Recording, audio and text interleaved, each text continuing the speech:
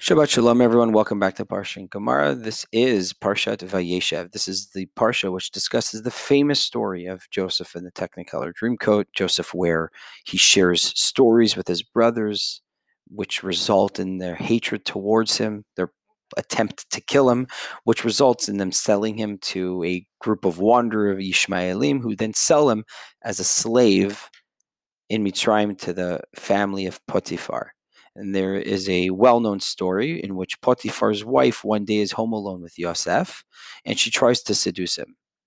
But Yosef refuses to succumb to this seduction, and he says to her, "Vayomer al eshet adonav, hen adoni lo yadati iti ma babayit, v'chol asher lo natan biyadi."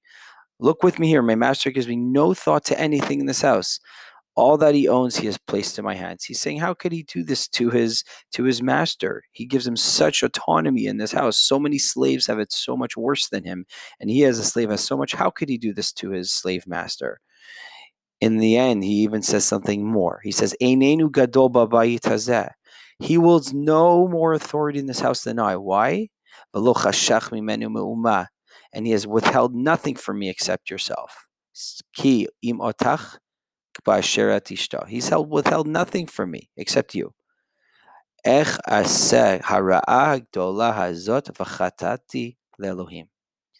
Yosef finishes off the question, how then could I do this most wicked thing and sin before God? Right? He's saying this. He has such hakarat tov, even as a slave. It's a pretty interesting idea. As a slave, he has such hakarat tov, such gratitude towards his owner. He would never do something, even though he wants to. He would never do something like this to his master. But what's interesting is a lot of the commentaries on this pasuk focus on the last two words, v'chatati le'Elohim, and sin before God.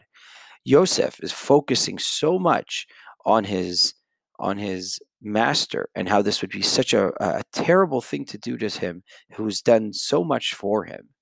And then he finishes off saying that this seemingly avera, the seemingly bad thing that would be ben adam le adam, between adam lechavero, a person and a person, is actually a sin before God.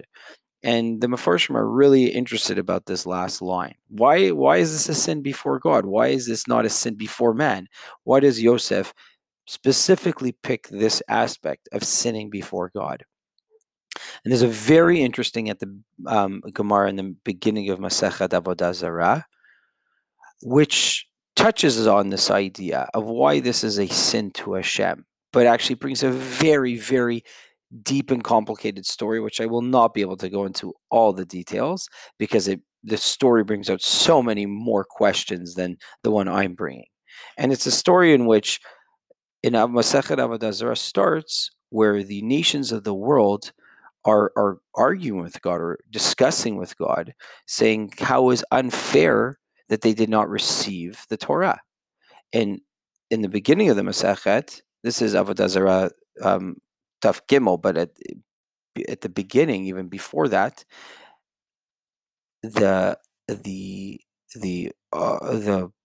generations of the world, the other nations of the world, the reason Hashem told them that they didn't get the Torah because they didn't fulfill the Sheva Mitzvah B'nai Noach, the 7 Noachide laws. So the Gemara says, right? The Gentiles say before the Holy One, Ribbono Shel Olam, Yishe Yisrael Shikablu Heichan Kaimahu, right? The Jewish people accepted the Torah. So you're saying we can't get the Torah because we didn't keep the 7 Noachide laws? Where do you have it? Anywhere that the Yehudim, not the Yehudim, the Ephraim, the Bnei Yisrael, Am Yisrael kept the Torah before they gave the Torah.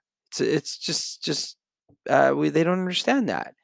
So the Gemara goes into discussion and says, Hashem is going to give the testimony that they fulfilled the Torah before. And what's really I think teaches a very nice lesson. It's an addition is the nations of the world say to Hashem, you can't be an ed, you can't be a witness. You're their father, and we know that the hilchot of hilchot of edim, the hilchot of witnesses, a father can't be a witness. So they're using the fact that Hashem tries to testify, but they argue against that. saying with his own halachot, with Hashem's own halachot, they argue that against him. I think that's and Hashem accepts this. Hashem accepts this rebuttal by the nations of the world, saying, "Fine, you're right. I won't be the witness. I'm not going to be the witness because I'm their father." The Gemara continues and says, why don't you let the land and the waters be the witnesses? And we know that there's many times in the Torah where it says the land and the waters. We have in Parshat Azinu, Azinu Hashemayim v'Adabera, right? Like we have times where the world actually is an ed. So it says, let the world. We've seen the world can testify towards Am Yisrael keeping the Torah before, and they said no. There's also this is like your child, the world. You've created this world. How can it be that this world, which is basically like your child, we know also they can't. The brother and sister can't testify. So how can you say that the Torah, that the world, the land, the Shemaim, the water, that they can actually testify? So again, Hashem accepts this rebuttal and says no.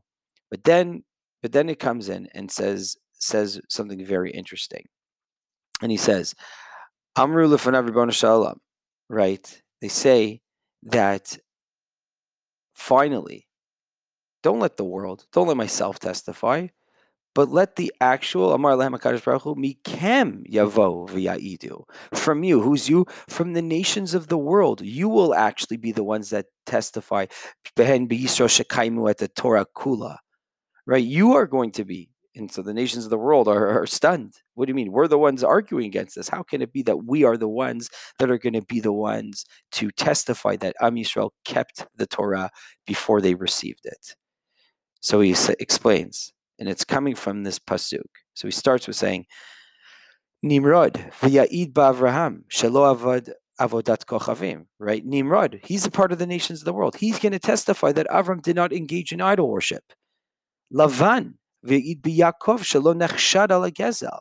Or Lavan testify about Jacob that he's not suspect with regard to robbery. Two famous stories in the Torah that we have: Avram and Yaakov not succumbing to avodah zarah when Avram was almost put to death, and Yaakov with Lavan that he didn't steal. His wife stole it, but he didn't steal from him. And then what's the last example they give? This week's parsha, the pasuk I quoted, right? V'tavo eshet Potifara v'ta'id b'Yosef shelo nechshad al ha'avera. Right? Let the wife of Potiphar come and testify about Yosef that he's not suspect with regard to the sin of adultery. So this pasuk comes and teaches us, and the Gemara uses it to explain that Bnei Yisrael kept the Torah before they actually received it. And as a result, they were more inclined, and they had the zchut of actually receiving the Torah, as opposed to the nations of the world that didn't even keep the 7 Noahide laws. So there's a few things here that I'd like to focus on. So why does the end of the pasuk say v'chatati le'Elohim? Because it is. We see here that even whether it's the most simple of mitzvot ben adam lechavero, or the most complex and important, like something like the sin of adultery, every mitzvah you do is also representative towards your relationship with HaKadosh Baruch Hu. Here we see them in Masechet Avodah Zarah. It uses this pasuk to be the determining factor in which makes Bnei Yisrael receive the Torah. And that's a really important idea. So every little thing we do, and it's a very Hasidic idea also, every little thing we do, ben adam lechavero, it's not just tefillah and learning Torah and all those things that make us close to Hashem, but it's also all the things we do between human beings that also impacts our relationship with HaKadosh Baruch Hu. And I think that's maybe what the end of the pasuk says, that when he says, and sin before God, Yosef is saying that yes, it's not just a sin towards my friend Potiphar, my slave master who's been so good to me, but it's also a sin before Hashem. And just one other idea here that I'd like to bring in, because this is a really complicated story. We know that Bnei Yisrael, we have these examples in this here, which Hashem gives, that Bnei Yisrael has kept the Torah, but we also have many examples where they didn't. Many examples where they didn't. And there's we have examples of nations of the world who did keep the Torah. You have Bilam, who was a prophet. Yes, he did something bad, but also, so this story is a very, very large story. And I think what it brings out is ultimately what the question of what did it matter that Bnei Israel kept the Torah before the Torah? Why was that a prerequisite to accepting the Torah? And I've been thinking about this question a lot, and I'm thinking, well, even in regards to Hanukkah, this is a little thought. This comes from me. Maybe this is elsewhere, but this is from my own feelings. I think in regards to holidays, you come to Yom Kippur and you expect the day to be such an impactful and meaningful day, or you come to Hanukkah and you wish that the lights of the Chanukiah can light up your life and inspire you. And then you get to these holidays and it's just another day. Yeah, you light the menorah. It's nice. You give a sufganiyah. You eat. You give a present. But it doesn't. You don't get that inspiration. You don't get that feeling. And I think the idea, and we have it as a halacha in regards to Pesach, that we have to study the Hilchot Pesach 30 days before the holiday. And why is that? It's to prepare so that we not practically. It's so that we know all the halachot of matzah, of chametz, so that your house is fine. That because it's such a chashuv of a mitzvah, and you can't go against that because it's a huge avirah and it's karet and all that. But the concept of preparing for Pesach, that has to be with everything in life, everything we do in life. I don't want to say especially, but specifically when it comes to things that in regards to spirituality. We can't just come up to a point and just be ready to accept inspiration and be something like a cup that just accepting the liquid that's being poured into it. You have to prepare, you have to work at it. Sometimes you're good, sometimes you're bad. Sometimes you have a good day where your preparation, sometimes it's not great. And I think this may be the idea of what Hashem is trying to explain and what the Masechet and Avodah Zarah is trying to say. Yeah, maybe Am Yisrael, and maybe they didn't accept the Torah kula. Maybe they didn't. Maybe they had ups and downs, but they tried. We have examples of our leaders, of people who went through very challenging situations and they passed because they did keep the Torah. They did keep the Torah. And as a result, it's not that they automatically were given the Torah, but they were the ones ready because they prepared properly for it. And I think that's a very interesting idea. And obviously, there's way more questions on this, and the Mefarshim go way more into this little agadata in the beginning of the Masechah. But I think that idea, now that we're in Hanukkah, and we want it to be inspiration, we want it to be a meaningful holiday. It's not too late. We still can prepare. We could still learn. We could still take the time to understand more of why this is such a significant holiday.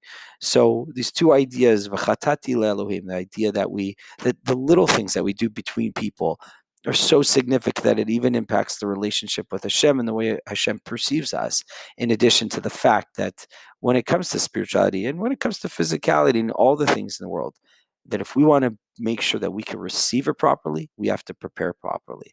Shabbat Shalom. Thank you.